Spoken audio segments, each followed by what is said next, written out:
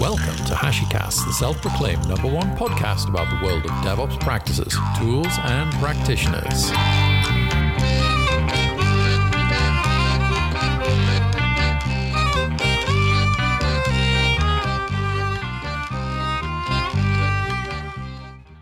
So welcome to HashiCast, and as always, I am excited because we have an amazing guest. Also got an amazing interviewer with my buddy Eric Vell, but without further ado, who is our guest? I hear you cry. Well, we have the one and only Constance Karamanoulis. You did it. Karamanoulis. I did it? You did it. Well, one of I'm them. bad. I'm useless. I apologize. So we absolutely are overjoyed that you could join us. We're really excited today to be able to talk about, well, not just about OpenTelemetry, but I hope about just kind of metrics, tracing, logging, generally the kind of the whole observability sphere. It's something which I think has always been important, but I think, you know, something that's gaining a little more traction maybe now than a couple of years back.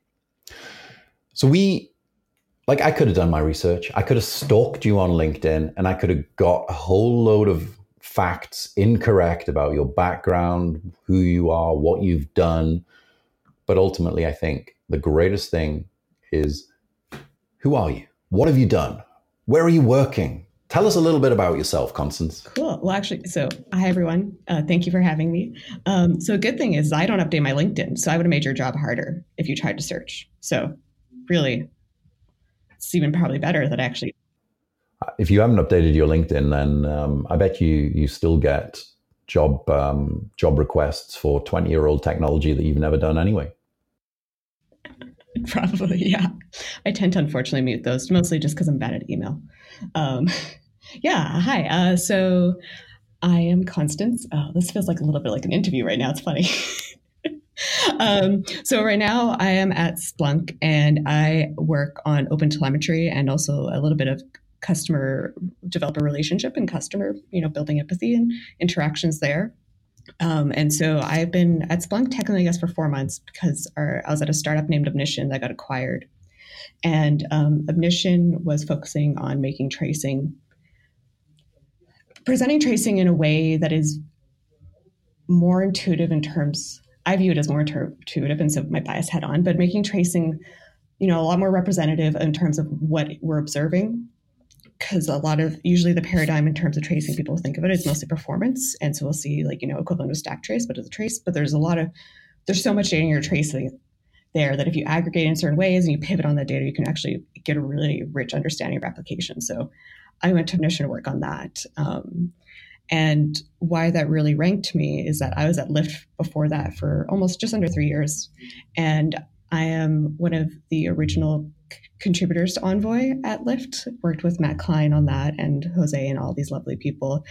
And so I could say I've kind of inflicted microservice world or it accelerated its growth in the world. And so I am partially responsible for making the observability, and how we use observability better, because for those who've used Envoy, right? There's a joke, there's a stats for that. There's always a metric and it gets really complicated really quickly. And I had spent a lot of time talking to engineers, trying to make it more intuitive. And for me, it was intuitive because I helped build the thing. But, that's not really fair to anyone else who isn't operating it or spends, 2 years of their career, doing a bug fix here when there's a crash or, writing the documentation on it. So that got me really passionate about making things more intuitive. And I spent a lot of time trying to write better docs and trying to give classes at Lyft to make Envoy as more intuitive as possible. But it did also reflect that, a lot of how we do observability, and observability being metrics, tracing, log, eventing, whatever you want to call it, any way that anyone uses to make sure that their application's running in a certain way that they expect it to. A lot of the tools I like to say are kind of like Excel sheets, right? Like if you think about it, like for metrics, you end up just having you have a table and then you generate a chart on top of it, but it doesn't really give you the context, right? And logs are really, logs have a lot of information there, but then, both metrics and logs are missing context. And so that's where tracing comes in. And so that helped me push me more towards the Omnition side of building tracing. And then before that, I was at Microsoft for several years and did stuff from testing to development on Windows Phone, rest in peace, lovely product, and Big Windows and the core operating system. That's incredible. Yeah. I mean, I don't know about you, Eric, but I kind of feel we have some pretty smart people on, and I'm really, really pleased and really looking forward to this. Now, I think kind of open telemetry. This is kind of not the latest gig, but certainly something that you're invested very, very deeply in. And for anybody who doesn't know, open telemetry is a CNCF sandbox project. And what open telemetry is trying to do, and correct me if I'm wrong here, but open telemetry is trying to kind of rationalize the APIs for many different kind of tracing and metrics applications, kind of building it around into like this one sane developer interface. You learn the workflow as opposed to the underlying implementation. And it's kind of built on the work of OpenCensus, which was I think another CNCF project, maybe? I don't think so. Open Tracing is, yeah, it's definitely a Google project. Google project, yeah. And then Open Tracing, which I've used and I think is a wonderful project. So I suppose kind of the first question is really kind of, could you talk to us a little bit about why there was the need to kind of fold those two projects into a single project? Mm-hmm.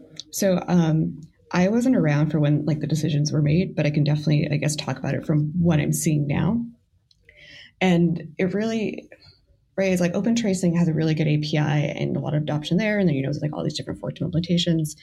OpenCensus, had kind of an API as well, but also a collector. And so they're both addressing similar needs, but it ended up being a lot of overlapping work, right? And so what probably the biggest problem that we probably face in tech is that, there's like 10 different options for you to try to solve one. And that doesn't actually make, there is benefit in there being diversity and, multiple options in what technology you need to solve your problem. But especially, at least within the tracing part, they're all very similar. Maybe it was just like, different headers and something like that. And so that was just a lot of redundant work. And one thing that's definitely, I think, what the best thing about OpenTelemetry is that there are so many amazing players who are partaking in the conversation, right? Like if you look at all the people who are contributing, like people have, I was actually earlier today, I was trying to get prep and listening to your conversation with Ben from a few years ago, since it's somewhat similar, but, it's like, there's Lightstep, right? There's Splunk, which is, that is investing heavily in open telemetry. There's Microsoft, there's Google, there's like all these other companies, like, like Datadog is investing like in a lot of non-instrumentation. And like, I'm just naming the first few that can come to my head. And there's probably about like 10, even just like really big instrumentation and observability companies that are investing all of their resources into making this better is actually really fun, right?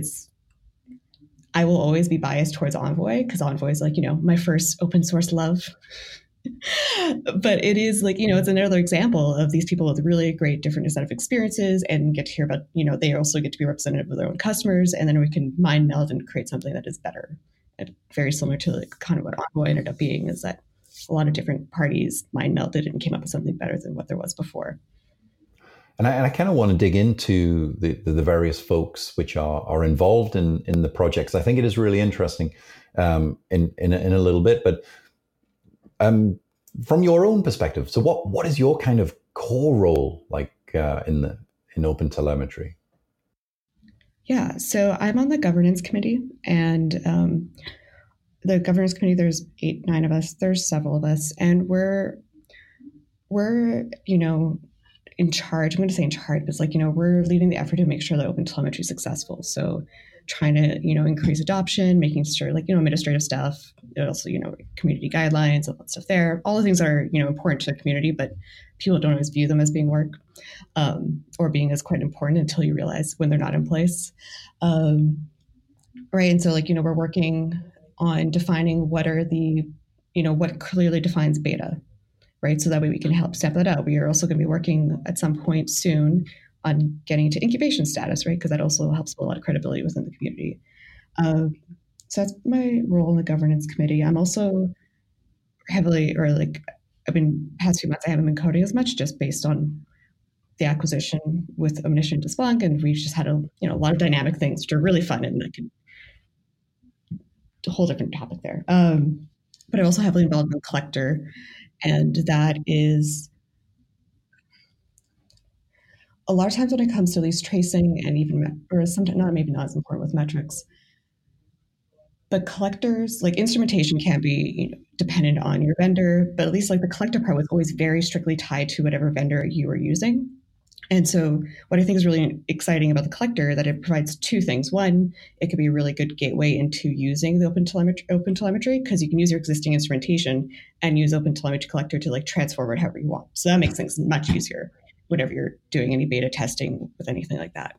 But it also then, it's funny to say like a lot of us are vendors, but it's also we're trying to make it a lot vendor agnostic. And this was going towards one component that used to be very proprietary and making that open source. And so excited about that part because there's a lot of cool features in it.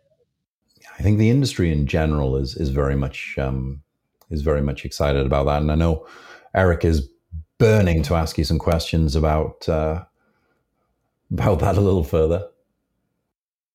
Yeah, because I was wondering, you were talking about all these vendors that are working together on creating this OpenTelemetry. How do you notice that in the cooperation? Like, because as you were saying, there's all these different collectors, but they also have to come together in the project. How does that work? It's interesting. So also, more like just correcting myself, I'm highlighting vendors mostly just because there are some of the bigger contributors, but there's also a lot of end users as well. And anyone who's listening, if you want to use OpenTelemetry, please use it. And if you want to submit like a bug fix or documentation, we need a lot more end users because I guess it'll be answering. I'll explain why in a second why we need more end users.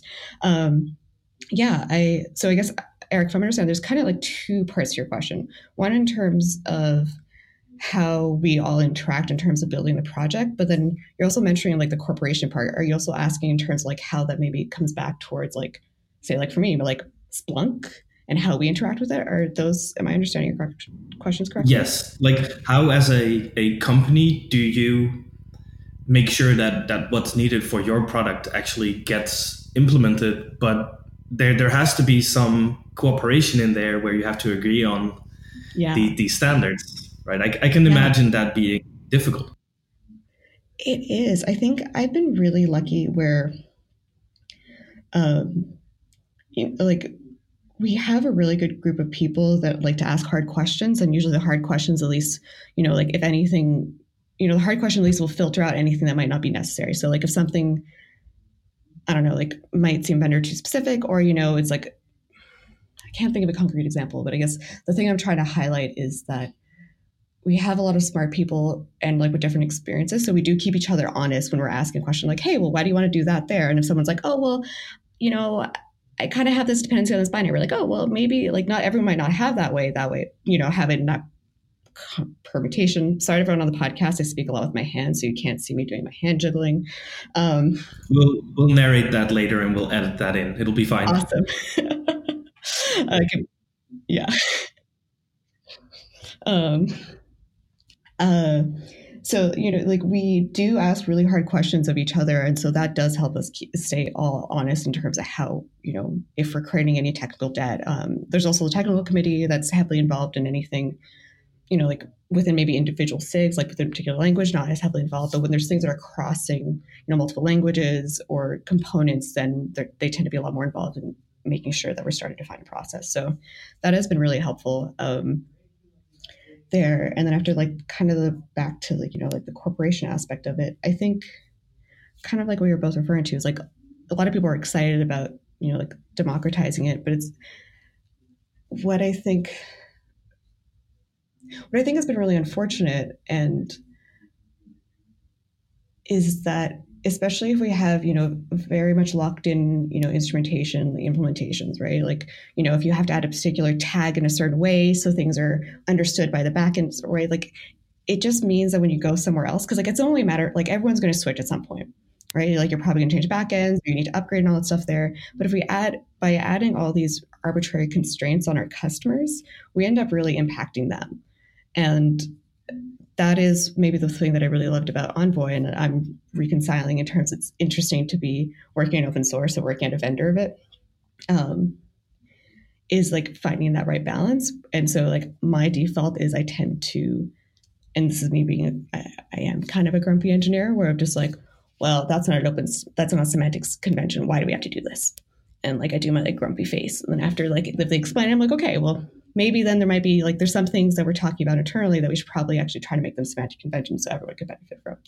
So I think even just that vendors are recognizing that customers are tired of having to change things like every 2 or 3 years, right? Like, I think it's a pain. I think there's one more point as well, though, which is something that I've kind of dealt with, and not everybody has the funding and the benefits to kind of use amazing kind of paid for software in across all of their environments. I mean, certainly in my previous sort of organization, we've used like a SaaS based product for our prod environment, but we can't afford to run that in our dev and test. And I think one of the beauties of using a kind of a sort of a standardized API like OpenTelemetry is that as an application developer, you don't need to worry about the implementation. So in your dev, you might just be running Jaeger in memory only mode. But when you're in prod, well, no, we're running in Splunk, or we're using Lightstep or Honeycomb or one of the sort of the other providers on a production setup. And I think also the same applies to metrics, being able to kind of have that abstraction, but that well understood abstraction. And I think this is kind of the key benefit for me from a practitioner's perspective, that I don't need to learn 101 different quirks and 101 different APIs. Ultimately, I want to make a trace happen, or I want to emit a metric. It's nice to be able to have a kind of a standard way of approaching that task. And not having to migrate like all of your code when you move from your on-prem situation to a cloud situation, or maybe change languages, or maybe you're spanning both. Maybe here you're running hybrid, and you've got half your stack is in the cloud, and half your stack could be with a completely different cloud provider or on-prem bare metal. The application code doesn't need to change, and that is I think that kind of is the direction the industry has been heading towards for a number of years, and I'm really pleased to kind of see projects like OpenTelemetry driving that kind of agnosticism of underlying implementation. And do you think we can see any more vendors joining in to contribute even more and accelerate this whole process? I'm trying to think of it as like, I can't really think of any big vendor that's not in the conversation. That's awesome. Or even like, not even big, but like, like any, like, okay, so like I'm very biased in terms of like, the names that I'll see, right? Like North America or anything like in KubeCon, but like all those names I've seen, like either, they're contributing to the conversation, like even just by commenting on a doc. And so everyone tends to be there. And if there's someone that isn't a big player that I don't know about, please join in. So that way I know about you, right? Even then I have my own blinders in terms of recognizing names, but yeah. That's really, really exciting. And things I think are moving along really good. I mean, like I have to say I checked a couple of days ago, maybe you've changed this, but for alpha kind of release state, things are good. I mean, I'm implementing OpenTelemetry into an application I'm building right now. I'm having great success with the API using Go, but for delivering both metrics and tracing. So, can people kind of? I mean, are you kind of Google Alpha when actually Google Alpha is pretty much good enough to run in production? I think it depends. So I'm not as familiar with all the languages. I would say that probably some of them are like actually. So I'm going to plug in the KubeCon EU hat here, not being biased at all in terms of that part. But so like there are actually a lot of really great talks coming about OpenTelemetry at KubeCon EU. There's some end user ones, like Shopify is going to be talking about them using OpenTelemetry in production, right? And Shopify, Shopify has massive scale. Like if you look at any of their engineering blogs and their tweets, like it's really impressive. And so like they're a great example of especially what's going to be coming up, like their talk will be really good insight into there. So there's people like that. We're at Splunk, we're using OpenTelemetry Collector internally in production since September. And so that like very stable release. Some other through other avenues, I talked to people who are using some variation of OpenTelemetry in terms like I think like Go, definitely Java, Python, Ruby. Those are the ones I could think of right now, but I know I'm forgetting. And do you know what language Shopify is using to implement their OpenTelemetry solution? No, we can. Let me look at the schedule, see if they said anything. 2020. I think while you're digging that up, we can our listeners can also test out how good Spotify's OpenTelemetry integration is by heading over to store.hashicorp.com and snagging yourself a Shopify. Did I say Spotify? You said Spotify. Spotify. You can't buy hoodies from Spotify. I don't know. Maybe they have a store. I better say. Yeah, maybe I just can't talk. Maybe I should backtrack that again. Can you say her last name again, Nick? Janaxon. Nick Janaxon. And while Constance is just looking up who Shopify are using or what language predominantly, why not head over to store.hashicorp.com and snag yourself a hoodie, and that way you can test out Shopify's telemetry integration. Does that plug pay our wages, Eric? I hope so. I mean, I'm cheap, so. It doesn't say in the CFP, but I'm sure if we did a bit of reverse, like, figuring out who the contributors are based on the speaker. I think I can actually figure it out because I saw a Git commit from them. Yeah. I think my gut says it'll be a predominant mix of Ruby and Go. That's because I think Shopify was very much built on Ruby, but everybody uses Go. So there's going to be some Go in there. Yeah. Eric's nodding. But yeah, so and that's just one. And the reason why I said I put on my bias hat is that for those who don't know, I'm also KubeCon co-chair this year. So I was involved in creating, coming up with a short list of wonderful speakers. And so did see a lot of wonderful submissions around OpenTelemetry. Even if I'm going to plug my own horn, Nina from Splunk is also talking about GraphQL and OpenTelemetry. Oh, interesting. We need to check that out, Nick. Eric and I are big fans of both techs. I think we will be going to KubeCon this year, Eric, because I want to see that talk. So the alpha status then. So it's kind of when you look at the GitHub repo and you see alpha on OpenTelemetry, is this more so because to be able to get to like beta or RC, the project is trying to drive towards not just kind of a single language having full adoption of the specification, but I suppose a quorum of languages or a number of languages. So some may be more mature than others, and it doesn't necessarily reflect that the average status could be alpha, but Go could be prod ready or Ruby could be prod ready. Is there a way of independently checking those, or is it very much just kind of the usual pros, check the GitHub issues, play around with things?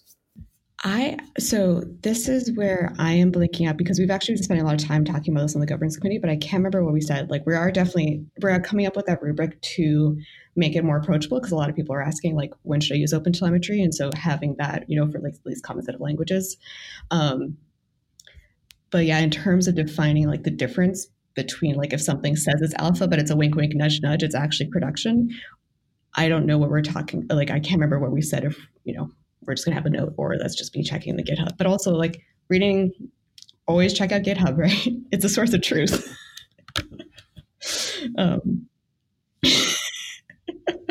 Non-committal. I know, not the most useful answer. Over the past few years, I've had to implement tracing in several projects and in several languages. And I'm now using OpenTelemetry to implement it in a project I'm working on with Nick. And what I've noticed is in all of these libraries, there's always a different way to implement these things. Do you have any best practices in how to structure your code around the tracing bit of OpenTelemetry? Are we talking? So also, it kind of also depends in terms of how your application look like, because also, so I guess I'm going to talk about it in terms of from the observability part, and from what I've seen is that you get a lot of value.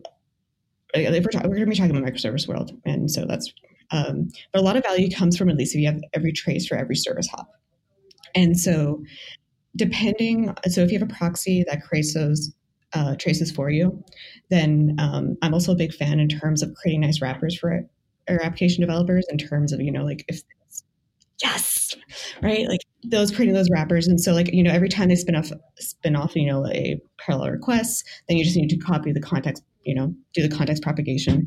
And that way, then at least you can see how things go. And so I tend to advocate for people at least getting at least a server-service communication, because especially when we're using tracing, when it comes to availability, incident response there, then you can at least see where, what component is having a bad time and how things influence it.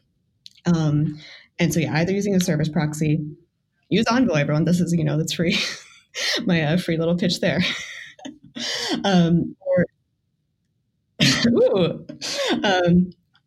Or intent, depending if you have a framework in terms you probably have, most people probably have some framework in terms of wraps, or anything goes into service, and you could probably wrap something around there. I think that's a good spot. I think that, and a lot of this is, Lyft was very lucky that Envoy provided a lot of observability in terms of, service op. And so the times where I saw people invest a lot more in tracing after the fact, or after we got that visibility, was if they're really doing performance. Or because we were very microservice world, very, very microservice world, hundreds of microservices, tens of thousands of nodes. But that being said, it's because we had something really powerful with Envoy to help us figure out the rest of the metrics. I feel like we should almost have a follow-up talk about how you can use tracing for not performance, because it's really cool what you can do with it. Because everyone's starting to finally adopt it, instead of just thinking about only get an example trace for anything that goes over P99 and stuff like that. If you think about it, you collect everything. Very, very related, but also not enough time for us to go into it. But then back to your thing, in terms of best practices, I guess I've seen this tension and this dynamic play a lot, especially at Lyft, where back when I was on infrastructure, they're like, hey, we have this new thing, application developers, go do it. And they're like, why? And it's fair, right? They have their own priorities, and their priorities tend to not be aligned with infrastructure. And so it's they know how to work their own thing, and and that's really fair. But so there ends up trying to make things as maybe one, either if you have a cool tool and then you say hey, if you add, for a trace, add these cool little tags here, you get all this free stuff. And they're like, oh, wow, that's really cool. I'll do it. You need to have something really incentivizing for them. But usually making it as easy as possible, having the wrappers, I'm happy we're on the same page for that. Having a wrappers in terms of automatically create spans for people, or, if you have some definition in terms of what the method should be, the functions within there, create those metrics or those tracing spans for that there. Things mostly just try to take it out of people's hands as much as possible, because it's just kind of what I'm saying. It's not usually in line in terms of with application developers, what they need to do, right? They're asked to create features and ship those things. And infrastructure is more usually in DevOps, whatever you call it, in IT ops, depending on, whatever terminology you have. We're usually more responsible for trying to keep the ship running. And so that does creates friction. And so as much as we try to remove that from their hands to make their lives easier, and that way we're not always being like, did you add this tag yet? Did you create this metric? When's your dashboard going to create it? And it's not fun to have that. So we've been talking a lot about observability and what we can do now, what you have done at Lyft, for instance. Where do you see it going in the future? What is the next big thing in observability? I will say I am not necessarily the best at coming up with pie in the sky ideas, but I can see where, I do have some strong opinions where I think it's going in the next year or two. And I think and I was hinting to it earlier, is I think it's a paradigm shift in terms of especially how we use traces.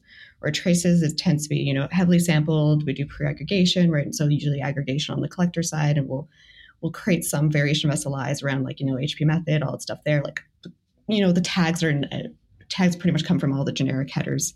But a lot of that ends up being only for performance. And now there's starting to be some stuff around, like being able to generate a service graph. And so I think we're actually doing the paradigm shift away from it only being performance, and actually like tracing has all your context, all the context of a request. If you look back like a few years ago when there was also tracing and distributed tracing, basically the only information you would get out of there is what got called and how long did it take, and maybe some annotations, but you didn't get any extra information out of there that you couldn't also get out of normal metrics. Whereas now we're starting to look at it from different angles, and maybe that is because we now have more powerful solutions that we can use.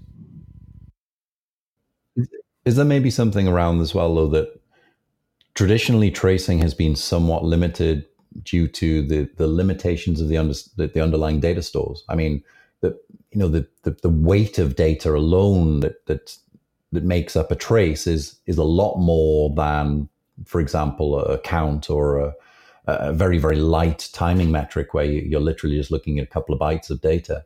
And of course, the ability to index and to interrogate that. Do you think maybe we're just getting better at building those tools as well? I mean, like there's some wonderful open source projects, some great, amazing sort of paid for projects.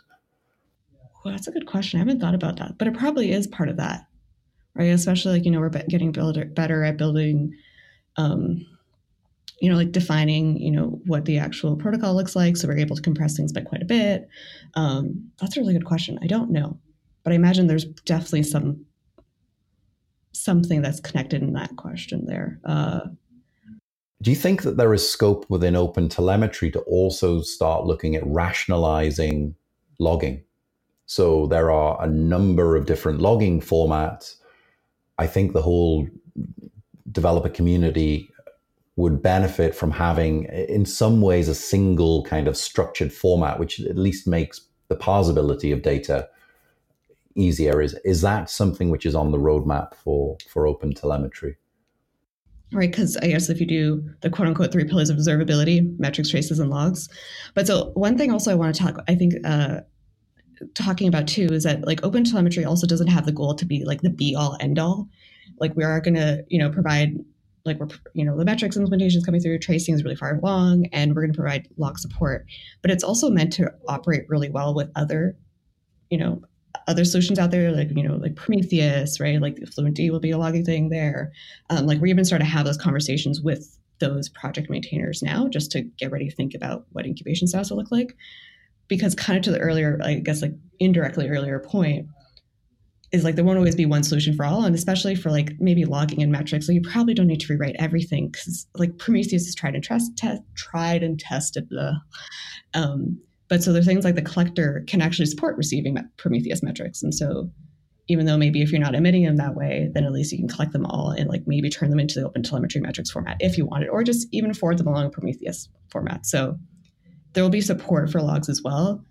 But it'll also, we are being very cognizant and starting these conversations early to talk to other, big logging and metrics to make sure that we all work well together. So does that mean that we can see support coming up for things like Fluentd, Loki, etc. in OpenTelemetry? I'm not going to commit to that because I don't make those decisions, but we do want to at least have those conversations. And it's something we're thinking about now, but I don't know any timelines. As a practitioner, I would love that. And having a single kind of a single library in my application code, I very much like. And I think we've spent a lot of time talking about tracing in this podcast, but like I think it's really important to note and kind of make the state that OpenTelemetry is not just about tracing. You can configure your Prometheus metrics, you can configure the emission of statsd metrics, all of that through a single Sane API. It's not just about tracing it. It really kind of is a very, very good universal toolbox. And back onto tracing, and kind of why I was kind of doubting my original question about logging is one of the things that I find really useful with a kind of a textual log is that there is a sort of a direct association to a metric or a span, because being able to kind of get information around performance, maybe CPU, or various other I/O pressure on the machine at the point when a log message was emitted can really give you a richer picture.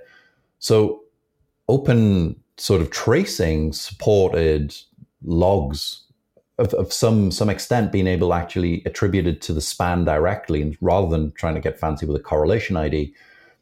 Do you think that maybe the future of logging is that we start to fold more of this kind of traditional single line item logs into our spans, and then obviously we can still use our elastic caches and Lokis to collect and aggregate those, but we've got this link, this reference. Yeah, actually, so I guess I'm going to answer your question in a broader term. So kind of how I view. It's also now maybe answering the second part of your question, Eric, from earlier, like, in terms of what I see a little bit of the future in terms of observability. So I actually think that tracing is going to be, and obviously biased, working on tracing also as a vendor and all that stuff there, which we do really cool stuff with tracing. So, but I actually think tracing is going to be, I think we're going to probably actually see a reduction in how many metrics and logs we create. And tracing is going to be the main source of all that. Because for a lot of things, like say for like, success rate and all that stuff there, if you just parse a trace, you can generate all of that. So there's no point in duplicating. So I kind of think that tracing is going to be giving you the holistic view of your application. You're going to see how errors flow through. You're going to be able to do, especially with the tags, then you can break things down like, oh, did a version change, all that stuff there. You can do a lot of breakdowns there. And so I view it as, identifying maybe where the bleeding is happening. And if you can't, just with tracing along and tracing alone with all the key tags, can't figure out what's wrong, then maybe you would probably have maybe more metrics that are scoped to only a particular component. So then you can say, okay, like I know it's within this component here, tracing got me there. Metrics is going to give me more granular thing there, and may not necessarily make sense for me to put it on a trace.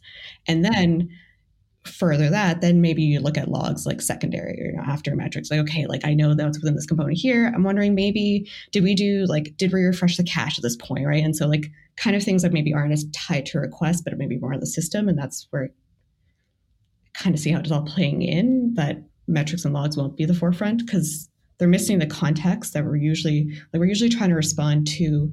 Why is a customer being impacted in a certain way? And tracing gives you that context versus usually metrics and logs will either give you, flash data point, or like logs will say, we refreshed the cache and so we lost everything. And yeah. I kind of look at it from the perspective that metrics will potentially tell you where something is going wrong, whereas a trace will tell you more specifically what is going wrong, because you've just got more information, more data. I think especially interleaving log lines into a span will be amazing, because you can actually, like in that whole duration, actually figure out what was happening at each point in that timeline. And imagine that storage is not an issue and you could have all the debug messages in there as well. You have the full flow of your application. So if somebody needs to learn your application, just look at a trace and you know exactly what the whole distributed system is doing. Let's just take a short break for a moment, because now it's time for Reese's Pieces.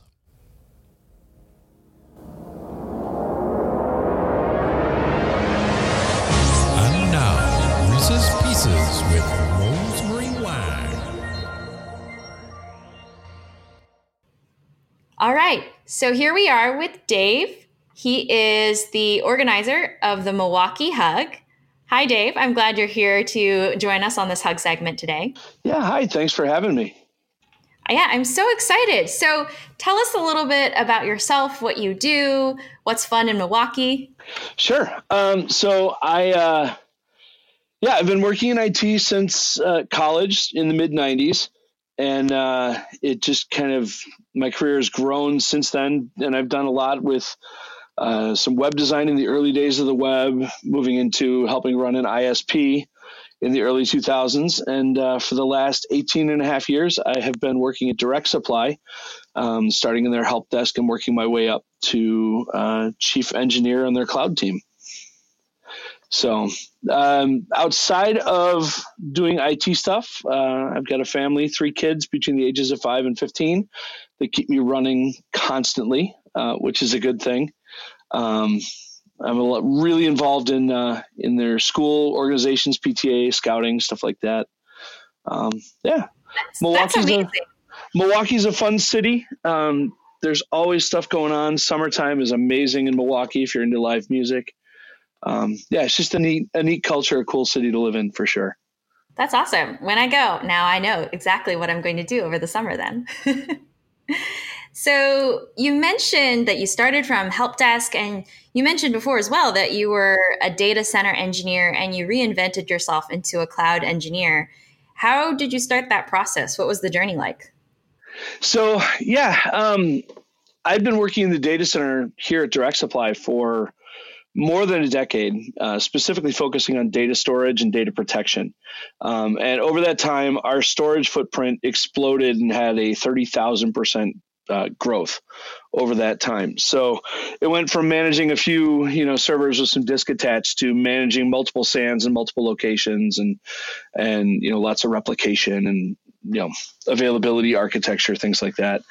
And we hit a point in our data center lifecycle where a lot of the equipment that we've been buying during this kind of phase of hypergrowth was up for lifecycle. And it didn't make sense for us to make big investments in physical data center anymore and start expanding our physical data center footprint. The public cloud had matured itself enough to where it was viable for tier 1 applications, and the availability and the tool set available in the cloud was far superior to what we were going to build in our own data center. So the business was talking about making the shift to the public cloud. And I went home one night and fired up a free AWS account. And I sat down at my dinner table and I said, okay, I'm not getting up from my laptop until I've got a Windows server running in the cloud. I'm going to stay here until I figure this out. And 8 minutes later, I was done. And I looked at it and I said, there is nothing that I can do to walk back into the office tomorrow and advocate that my team should put up resistance for what's capable and possible in the cloud. It's no longer a matter of if I'm going to work in the cloud or play with the cloud. It's a matter of when I'm going to be building in the cloud. And it was an overnight, the light switch flipped for me. And I came back in the office the next day and kind of took on the role of like cloud cheerleader for the infrastructure group, and just kind of went from there. Yeah. It's amazing. I mean, 8 minutes. I don't know if that's a record, but I feel like we need a leaderboard now for all of the times for how long it takes people to spin up Windows Server in the cloud from scratch. So that's really cool. Right. And you're now, or recently, a community hero, correct?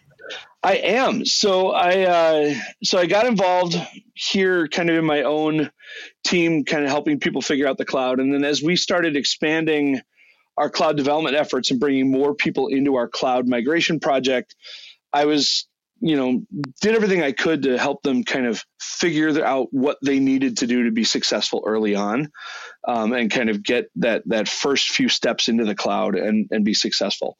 So I started doing that. And along the way, I made friends with our AWS account team, and they made some introductions with some people who work on the storage team at AWS.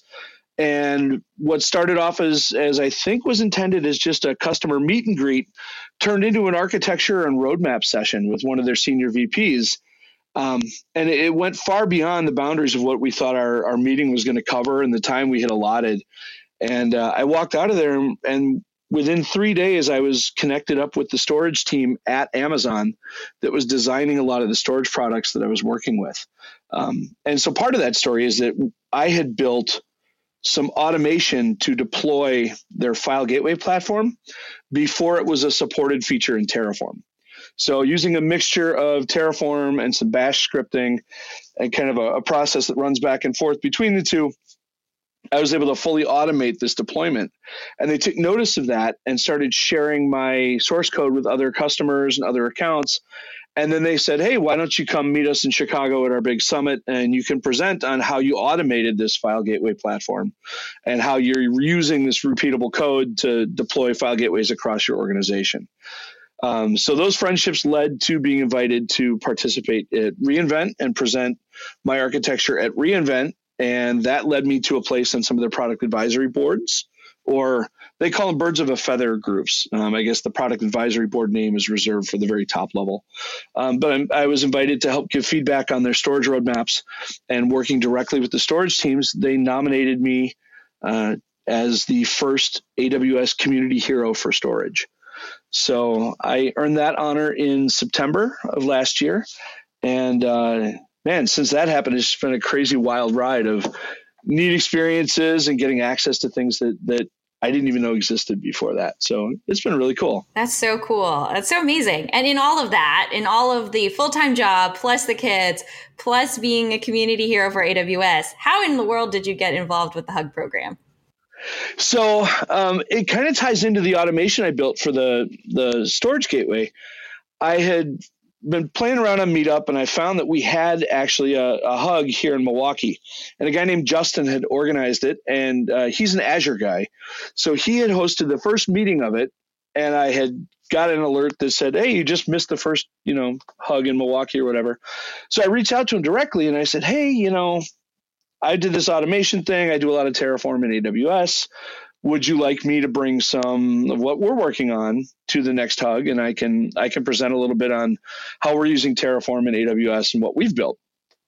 And he said, oh yeah, that'd be great. Let's grab lunch and talk about it. So we sit down to lunch, and he said, yeah, I'm just going to make you a co-organizer of the group and let you kind of run with this. And, he works in a very small office, and my office has space where we can actually host events. And, the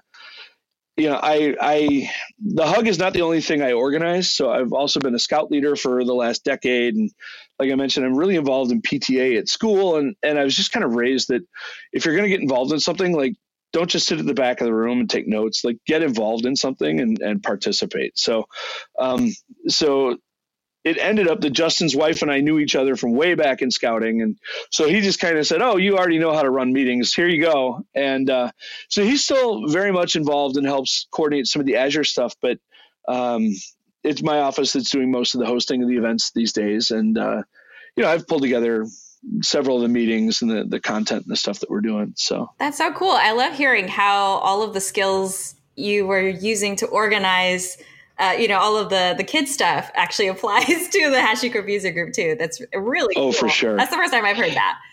I think the other piece of it for me too is that, when I had some really solid mentors kind of early on in my trying to figure out the cloud, and I feel a responsibility to kind of pay that back to people that are still trying to figure out their path into the cloud. So a big part of it for me too, in being an organizer, is that it's an opportunity for me to give back to the community, because I've gotten so much from the community already. Mm-hmm. So yeah, that's amazing. And I noticed as part of the Milwaukee Hug, you do some hands-on labs as well. It's not just talks. You were saying, sometimes you have to get hands-on and not just sit in the back of the room and take notes. So what inspired you to do more of the hands-on meetups rather than the lecture style? So a couple of things. Number one is that we have a really great partnership with our local HashiCorp account teams, and they are extremely supportive of our Hug and helping us find new members and helping promote the group. And one of our local guys came to me and said, hey, I've got this set of labs we could do. What do you think about organizing like a HashiCorp immersion day and ordering a bunch of pizza and having everybody come in early and we walk through, a full stack. How do we deploy everything into AWS? And immediately I was on board with doing that. Some of the other stuff we've done has been kind of walking people through a progression of how to evolve their Terraform code from, the very basics of, I'm going to stand up an S3 bucket or an EC2 instance to deploying a full web stack out in AWS. And it's really, the code evolution is not that complicated. It's just letting people kind of be familiar with it and working them through kind of the evolution of growing that platform. Yeah, so it's something different when you internalize it and your hands to keyboard, understanding the patterns and approaches while you're doing exactly. That. Yeah, that's definitely absolutely cool. Well, we're coming up on time, but I have one final question. Do you think you'll be able to tune in to the virtual conference called HashiTalks on February 20th?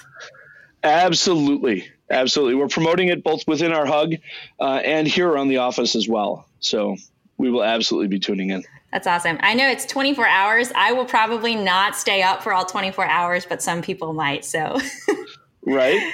Who knows? Well, thank you so much for taking time to speak with us today. And it was really cool to get to know you and also feature the Milwaukee Hug. Thanks, Dave. Yeah, absolutely. Thanks, Rosemary. And now back to our normal programming. I got an idea for a startup for you all. We're going to start a new database, and what our database is going to be is it's going to be a span collector. But what we are going to do is two things. The first thing is we are going to collect our fresh data and our fresh spans, but we are then going to reduce that and extract the metrics to save storage space. So as time progresses, the granularity of our data is going to decrease. Nick, would that be the canned version of it? And would you call it spam? Spam. Well, so this is the best bit about this. We care about the fact that somebody is possibly going to manipulate our data. So we are going to store our data on the blockchain.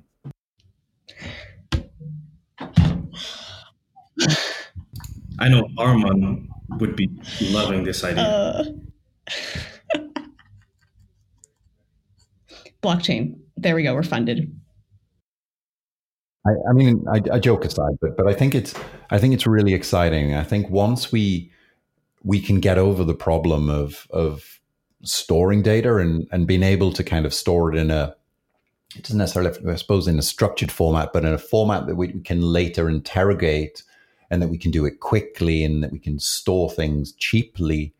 That's really, really, really beneficial. And in a past life, we used to use 12-month-old data, and we wanted precision on our data because we would do things like looking at Black Friday, and we'd want to do, to some extent, sort of compare and contrast the previous years, or we want to look at the sort of refresh what was going on around an incident or something. So being able to kind of retain the granularity of data for a period of time is in some ways really desirable, and I think you can't just throw it away immediately.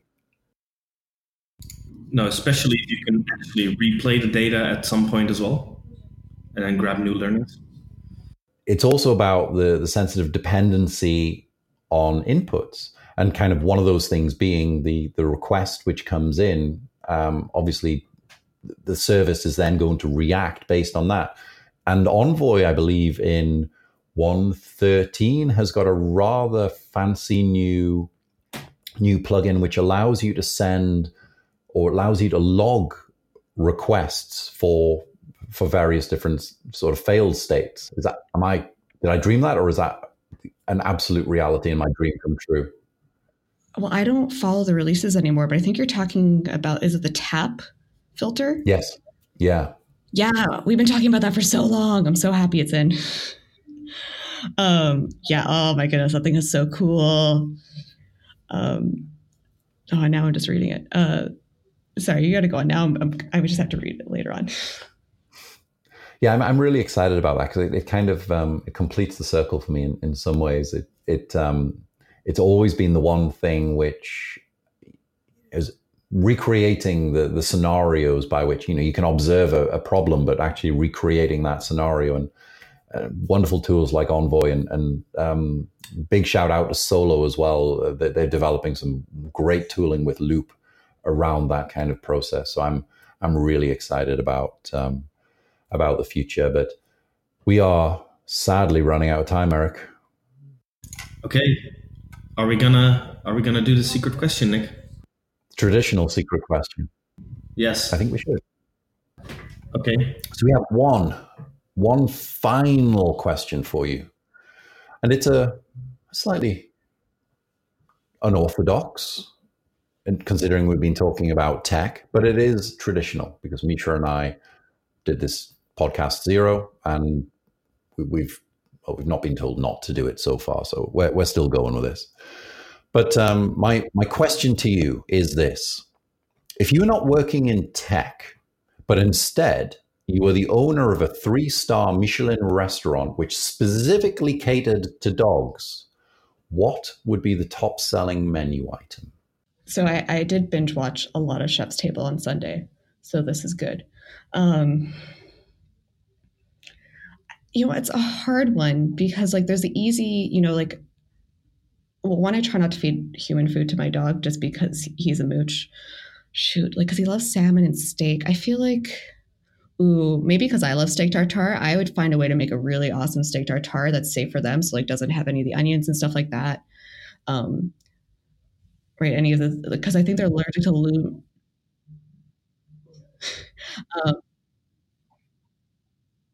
Yeah. Well, I think actually maybe the next variation of like fancy restaurants is like you also like, okay, health inspection, safety board, all that, but like you have your dog also at the restaurant, maybe sitting on the ground beside you, because a lot of people probably want to bring their dogs to the restaurant. So you had a 3-star Michelin restaurant that had, maybe had very similar menus that your dog and you would eat. I think the only hard part would be dessert. I like that. Because you need to find something that's like, I was going to say, like, if humans can come too, I'm booking a table. I would dine at your restaurant. Well, maybe we have doggy daycare in the back, where it's like once the dogs are done, like someone's like, oh, well, let me take your dog for a walk, and then you're able to like relax and have your wine, and so. You're not getting off the hook, Mr. Veld. What about you? What would your doggy delight dish be? Ooh, that's a difficult one. Well, it has to be a burger. I mean, last week we've been eating burgers for breakfast every day. That's true. Because when you visit the US, that's what you have to do. Because your stomach says it's lunchtime. Yes. And I think a awesome burger would be an amazing dog treat, or even better, sliders. Ooh, I like that. That would be good. What about you, Nick? M&M's. 100% dog safe chocolate and M&M's. My favorite food group. Deep fried M&M's, maybe. That would be good. Because you can also like give them like spread it out and they have to search for it. So they have like a little more time to eat it. Me and the dog. That would keep me entertained I think that was our most successful non-traditional question yet. And I want to thank you so much for putting up with us. I really want to thank you for taking the time out to come and speak with us today on HashiCast. I've loved talking with you. I always do. I can't wait to see you again soon, hopefully out at KubeCon. And let's try and plan something before then and figure out this new way of boiling the ocean to solve the whole kind of problem of metrics and tracing. Let's show the developers out there that it's not just about performance, and actually you get so much value about getting a little bit granular around what you're doing with your spans, and it really isn't that much hard work. I thoroughly recommend everybody to check out Open Tracing. Really great project. If you can contribute, and I think it's worth kind of giving a shout out. How do folks get involved? Is it a case of just hitting up on GitHub, posting up an issue, or do you have like a Slack channel or anything? So there's a Jitter, whatever, however you pronounce it. So you can ask questions there. There's like usually one per language or SIG. GitHub issues. There's several that are marked good for beginners. We also need to go back. There's some of them that we need to add more to it. It's also a really nice community. Just go in an issue if you think something is relevant. Just say, hey, I'd like to own it. Especially if you're new to it, maybe post your rough design doc so it makes it easier for whoever's going to review the PR. It is a really nice community. So really GitHub is a source of truth. We'll post all of the links below. This is not YouTube, is it? Like and subscribe. But we'll put that in the annotations as well, together with the gestures. Yes. Thank you so much, Constance. It has genuinely been a pleasure, and thanks so much again for putting up with us. Thank you, Nick and Eric. It was really fun, and look forward to hanging out again soon. See you at KubeCon. You've been listening to HashiCast with your hosts, Nick and Eric. Today's guest has been Constance Karamanolis from Splunk and OpenTelemetry. Be sure to tune in next time.